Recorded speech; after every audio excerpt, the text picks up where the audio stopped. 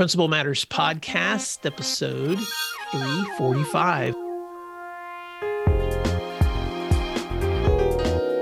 Hi, friends. This is Will Parker, host of Principal Matters, the School Leaders Podcast, where each week we bring you inspiring, innovative, and imaginative ideas for your own school leadership. This week, we're going to talk about equity for multilingual learners with my special guest, Carlene Thomas. Carlene Thomas is the CEO and founder of an educational consulting company that advocates for equity for multilingual learners and specializes in support for bilingual education in English as a second language. Carlene also currently serves on the executive board for the National Association for English Learner Program Administrators, coordinating with other states and the U.S. Department of Education to advocate for MLs across the U.S. Throughout her career, Carlene has been able to impact MLs through multiple perspectives. After teaching as a teaching English to speakers of other languages professor at a university in Beijing, China, she returned to the States with a clear passion for MLs. And in Texas, Carlene has worked in various roles, including ESL teacher in both elementary and secondary school settings, ESL curriculum writer, ML compliance coordinator, ESL director, regional ESL migrant educational consultant, and the ESL program coordinator for the state of Texas. In her work at the Texas Education Agency, Carlene developed extensive compliance guidance resources, program implementation and evaluation tools, training materials, and comprehensive guidance on instructional practices for MLs. She is dedicated to serving multilingual learners and their families by promoting additional bilingualism within all programs for multilingual learners. Carlene Thomas, welcome to Principal Matters Podcast. I know that's a long introduction, but you've done a lot of work. Yeah, it's a lot. Why don't you fill in the gaps on that intro and tell listeners something else they may be surprised to know about you? Absolutely. Thank you so much for having me. And I can tell you, I'm just so thankful to have had such varied perspectives throughout my career. It's helped me in a lot of ways. And, I do specialize in multiple areas, such as content-based instructional methods, as well as specifically supporting newcomers at the secondary level. I also, another perspective that's not in my bio is that I am the parent of my two kiddos who are participants in a two-way dual language immersion program here in Austin, Texas. And so that's another, scope and lens. And on the personal level, I also play competitive soccer. So that's my little tidbit. Well, you go. That sounds like so much fun. So not only is Carlene Thomas in schools helping students excel, but you can find her on the competitive soccer field. What's your position? Well, I always played defense. I was a stopper for many, many years, but I've been playing a little more midfield and forward lately. So we'll see. I'm all over. Well, I'll just say this, Carlene, because I was not a soccer player, but anybody that I know who has been is a fighter. So I'm going to say that's right. Somebody who can come into your schools and assist you with helping students, but who's going to be tenacious, it's going to be Carlene Thomas. Well, let me set the stage, Carlene, for our conversation, because Principal Matters listeners are all over the U.S. and globally. And so I'm so grateful when listeners reach out to me. And it must have been before the new year. I had a listener from the El Paso area that reached out to me and was just asking me, Will, when can you bring some resources on that can help those of us that work predominantly with second language speakers? And then I've also been doing some principal coaching with a group of administrators in the great state of Ohio. And one of them in particular is leading a school that is almost all Russian speakers, and many of them children from Ukraine who have left that war zone. And so in conversations with both of them, I realized, wow, what unique challenges that they have that often give them not only the same challenges that every other school leader has, but also the challenges of helping students for whom English is not their first language. And I know there's people listening to me right now who are nodding their heads because they work in those same kinds of schools. And there may be other leaders that are listening in that are like, my school doesn't fit that demographic, but I bet I can learn something today. So I've invited you, because you were referred to me from a mutual friend, as someone who has spent a lot of time in this field. So first of all, I want to just talk a little bit about your background, and then we're going to get into some really specific questions about practice. So first, what led you into ELL, and what are some of the takeaways in your work that you have found helpful to school leaders? Absolutely. So I think initially, spending time teaching in China definitely put me on a path towards supporting second language learners.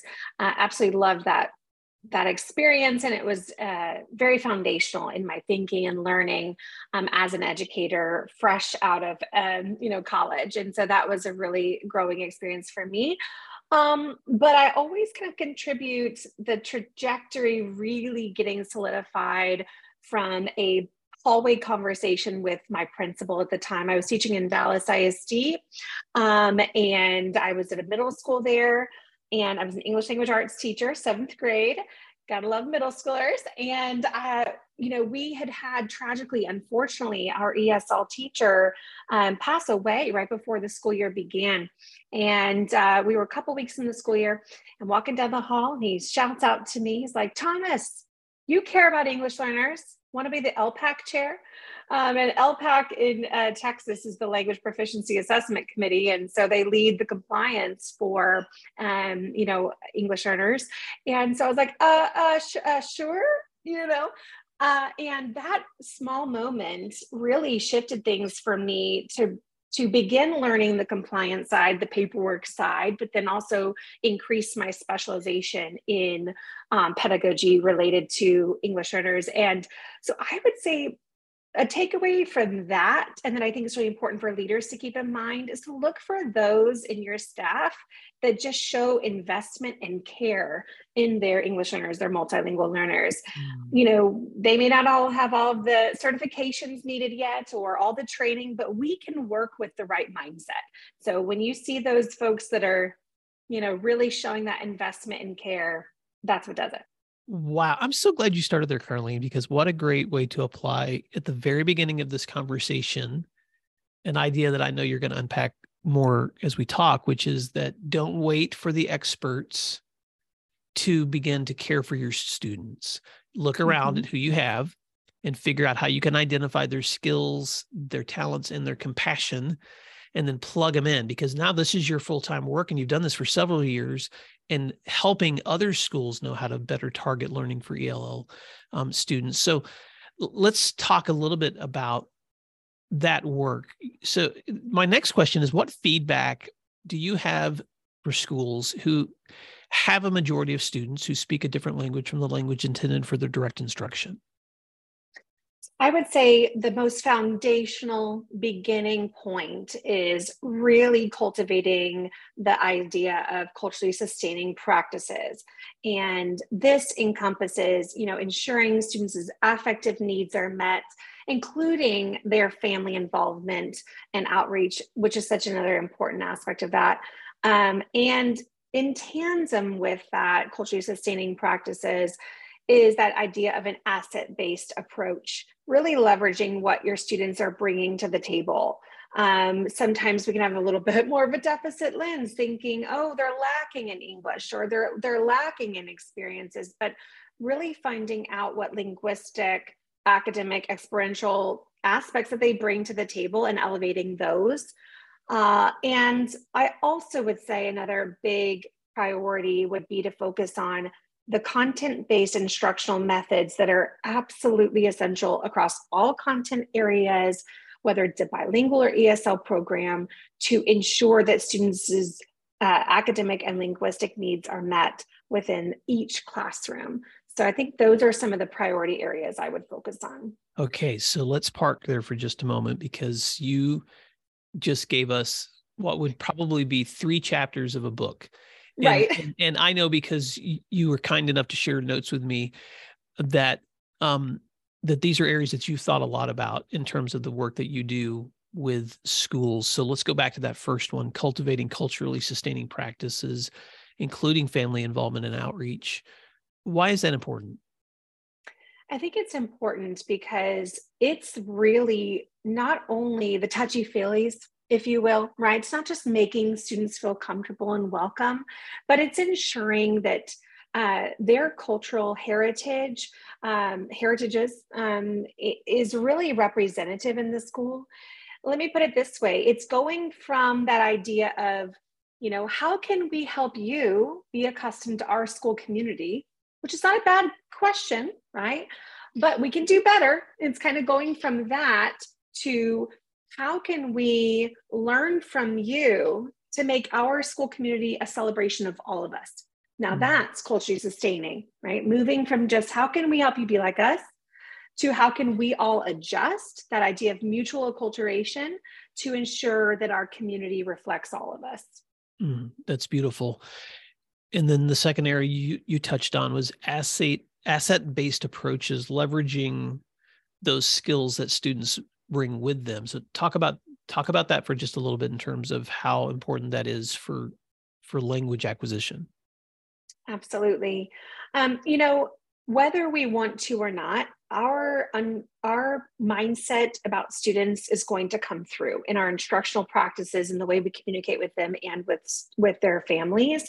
And so without that asset-based approach where we're considering students as what they bring to the table, their full linguistic repertoire, and recognizing that, then it can really honestly beat students down to not feel like they have enough or they're not enough, right? And it can really build in that mindset. And there's not really just two approaches there, not just deficit and asset-based, but some researchers will also say there's a level in between there, which is really just a difference approach, which is really only leveraging students' assets for the purpose of bridging to the majority culture. And so an asset-based approach really does one better by, again, kind of going back more to that idea of mutual acculturation and recognizing what they bring to the table and then incorporating it in that school community. Yeah, that's helpful. And I know that later, because I have other questions for you, we're going to talk about ways that you can assess student acquisition and learning. So we'll come back to that. Sure. But then that third area that you talked about, which is content-based instructional methods, unpack that a little bit. Yeah. So, these are the foundational methods that we use to ensure that basically we're marrying content and language, right? So anytime we're talking about making content comprehensible while at the same time supporting language acquisition, that's content-based instruction. Many might also be familiar with that term of sheltered instruction, right? The reason I like to use the term content-based instruction more than sheltered instruction is that sheltered instruction is typically used within the context of English language delivery. Whereas with content-based instruction, it's important to emphasize these are the methods we use to support content and language acquisition, no matter what the language of instruction is. So if it's a bilingual program, I'm instructing in Spanish or Vietnamese, I use those same methods. And no matter what our program model is for English learners or multilingual learners, it's important that we are implementing these. And it's not just good teaching, right? It's more than that. It's more than that. So I'm glad you said that because there's two thoughts I have. One is that English language learners need the same instructional strategies for learning that would work in great classrooms. But then there are also some content-based instructional methods that can be really helpful for language acquisition. And so those are some expertise areas, Carlene, that you've learned in your work. Can you give one example of something that you would help a teacher with who maybe is there like, give me an idea of something maybe I haven't thought about that might help me as I'm working with a student learning English as a second language? Sure. Let me put it this way. It's not what we're doing, it's how we're doing it, right? I can have visuals in my classroom, check, okay, but does it mean I'm using them in a way that's embedded in the learning? Let me give you a way I've done this wrong, okay, in my own teaching. Take, for example, a word wall that I had. Year 2 of teaching in Dallas ISD, I was like, check this out, man, I have an awesome word wall.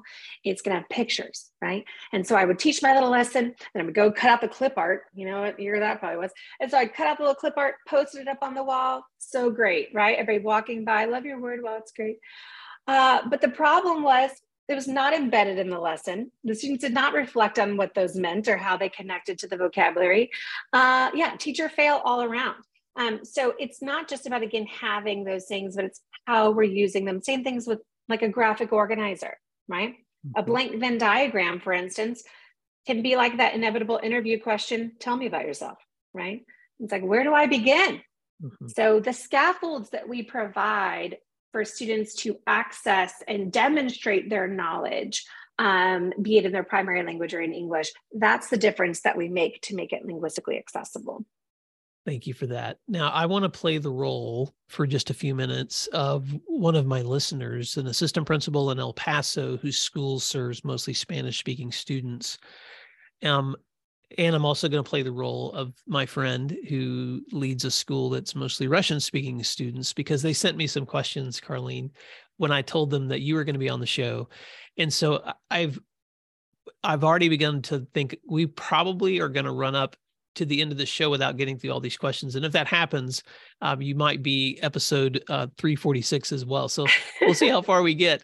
But I want to begin here. I want to honor the questions that they've sent with giving you enough time to respond to them sufficiently. So don't feel rushed.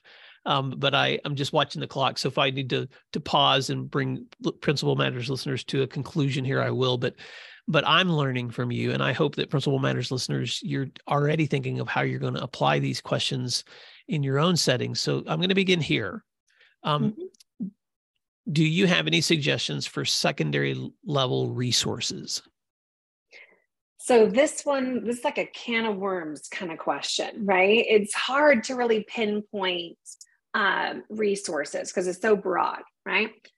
But what I would like to talk a little bit about, just kind of some pointers about when you're looking for resources, what they should be like, right? And I'll preface this with, sometimes without meaning to, we're searching for a silver bullet, right? We're searching for materials, a curriculum, a book, a something, a method that's going to just be that silver bullet to all of a sudden language acquisition happening, for newcomers especially, or, at the secondary level, and it's just going to happen, right?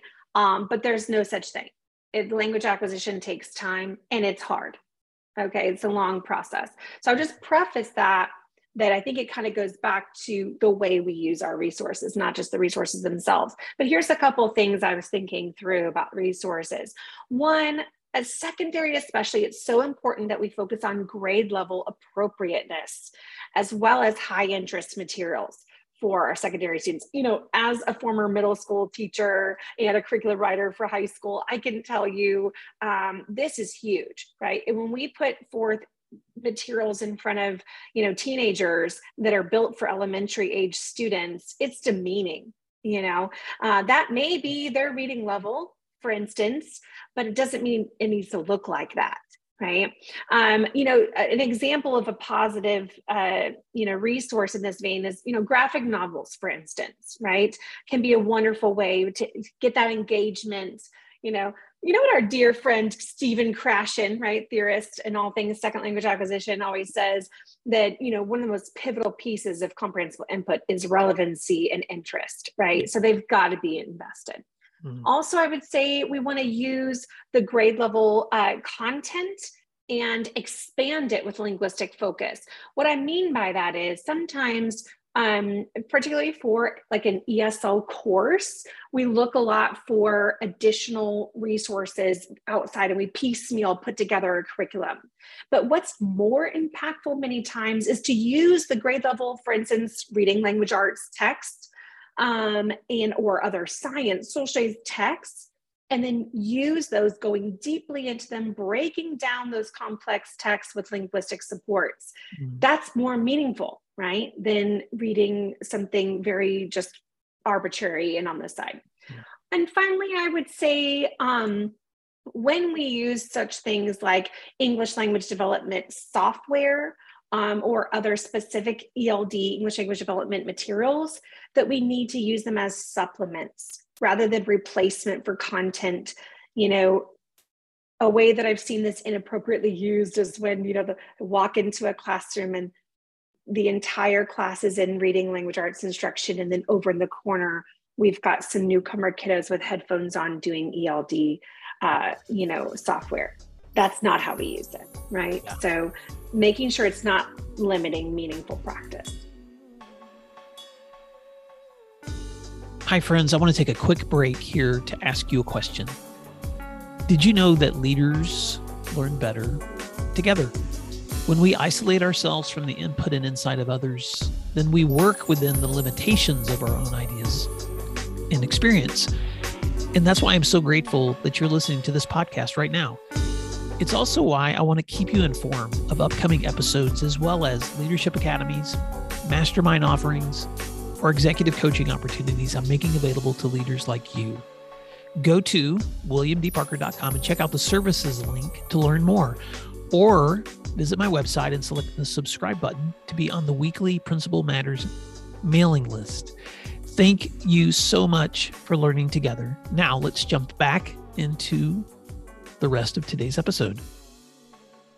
Wow, so many great takeaways. I'll try not to do too much summary here because there are so many other things I want to ask you, but I do want to say a few things to Principal Matters listeners in summary of those points, which is one, grade level appropriate high interest. And I love that you use graphic novels as a good example of that.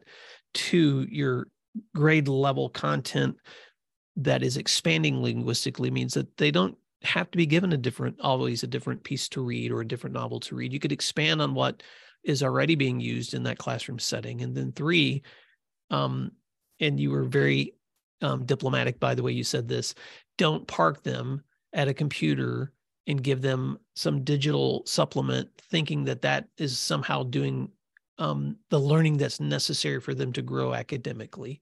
And I know that sometimes we feel like we have no other options to try to reach students where they are, but use those as supplements, not as the primary way to learn. Anything you want to add to that before I jump into the next question?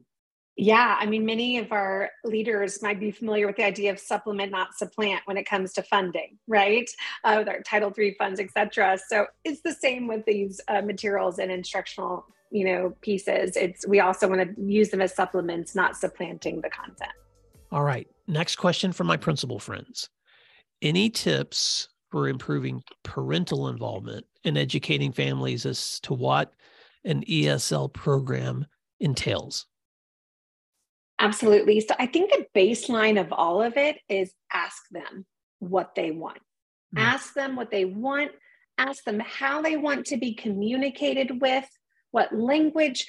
Maybe the language they want to be spoken to in is not the same as how they want to receive written communication. How could they best be involved? So I would say to really move into more the idea of family empowerment more than just involvement, I would really focus on how can we just ask them what they want and how they want it. And then also leveraging some amazing communication tools out there that support families with multiple primary languages, such as Talking Points. If you're not familiar, has just amazing resource for teachers and schools to use to communicate with families in multiple languages back and forth. So that's really important. But again, kind of going back to the idea of asking them first, we don't want to just assume, right, that they want it in a certain language. Also, based on what we find out from families about what their priorities are for their children, then emphasize how the ESL program or the bilingual program will support those goals, right? So again, when we're asking them about how you want to be involved, how do you want to be communicated with, also ask them, what are your priorities for your kiddos? And then we can know really what's going to speak to them about the why, because there's many whys, there's many benefits, but we could connect it to their priorities. And finally, I would say that we really just want to help demonstrate to parents and families how, even if they themselves are not proficient in English, how they can support English acquisition as well, by reading to their students in their primary language and asking them about what they read, right? That promotes those cognitive reading skills that will transfer to English. And they may not know that will help as well in the English acquisition. Wow. I'm so glad you used the word empowerment, because even as you were going through these suggestions, Carlene, I was thinking about how for school leaders, this should apply for every student in your school. Right. How about we ask the parents how they want to be communicated with? What do you want? How about we figure out ways to relay information to them in the way that's going to be the most meaningful? And how do we support them in the work that they're trying to do at home, and as well as what we're trying to do at school. And I know that every community looks a little bit different in the way that that's going to look. But thank you for that suggestion, and also for that tool, Talking Points, which I'm going to be checking out because I've not used that. But the idea that that there is a resource out there that can communicate in multiple language options is wonderful. So I'm assuming I can just find that online. You can. I think it's talkingpts.org. That's off the top of my head, but they have multiple, over 100 of languages that they have, and they're a nonprofit actually, and doing great work.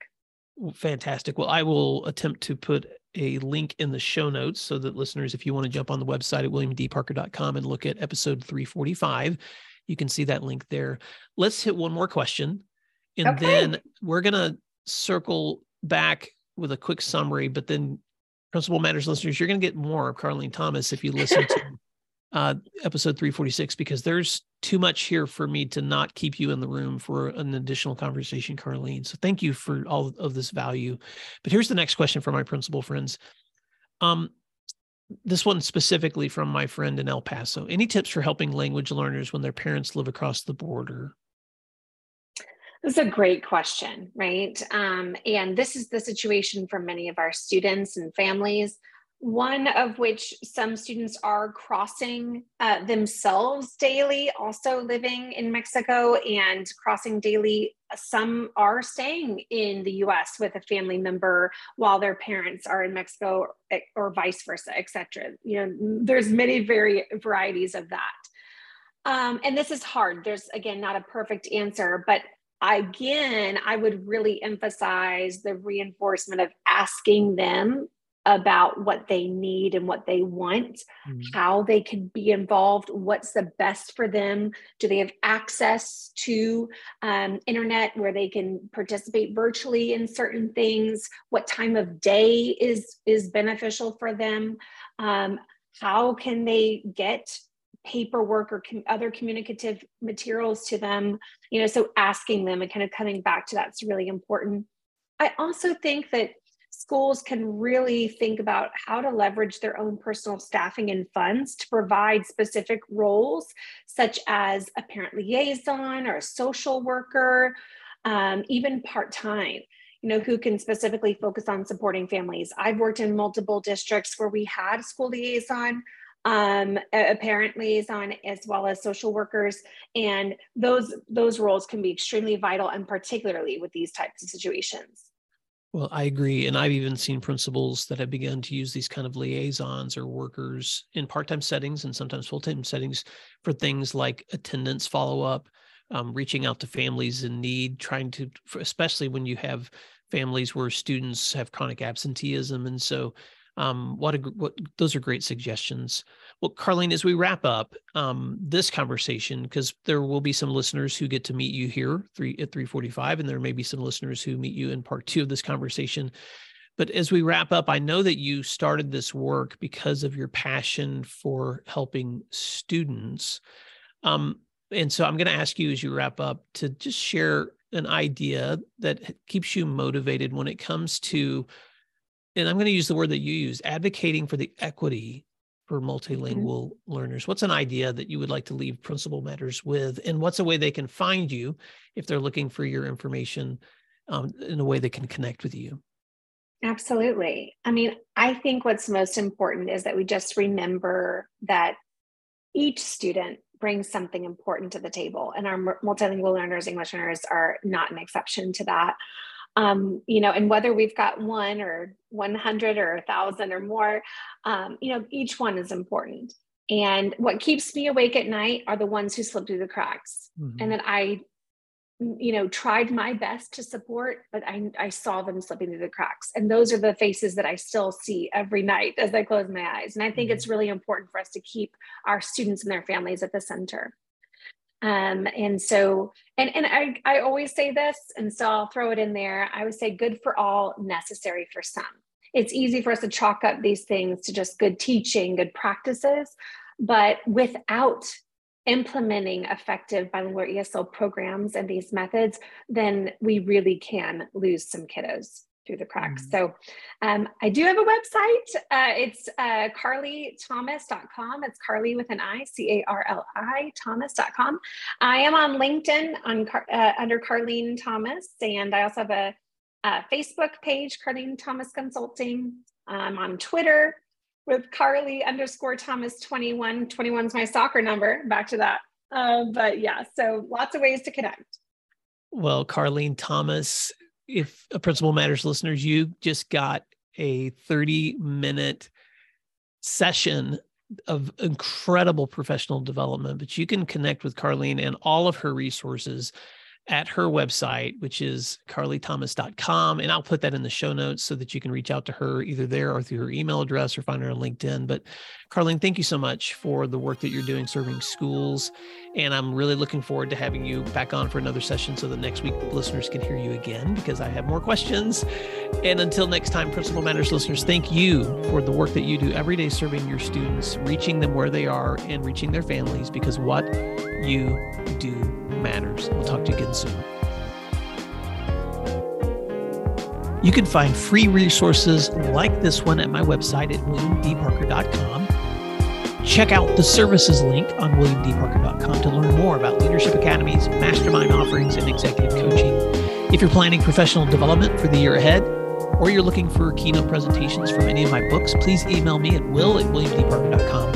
Thank you for learning together today, and thanks again for doing what matters.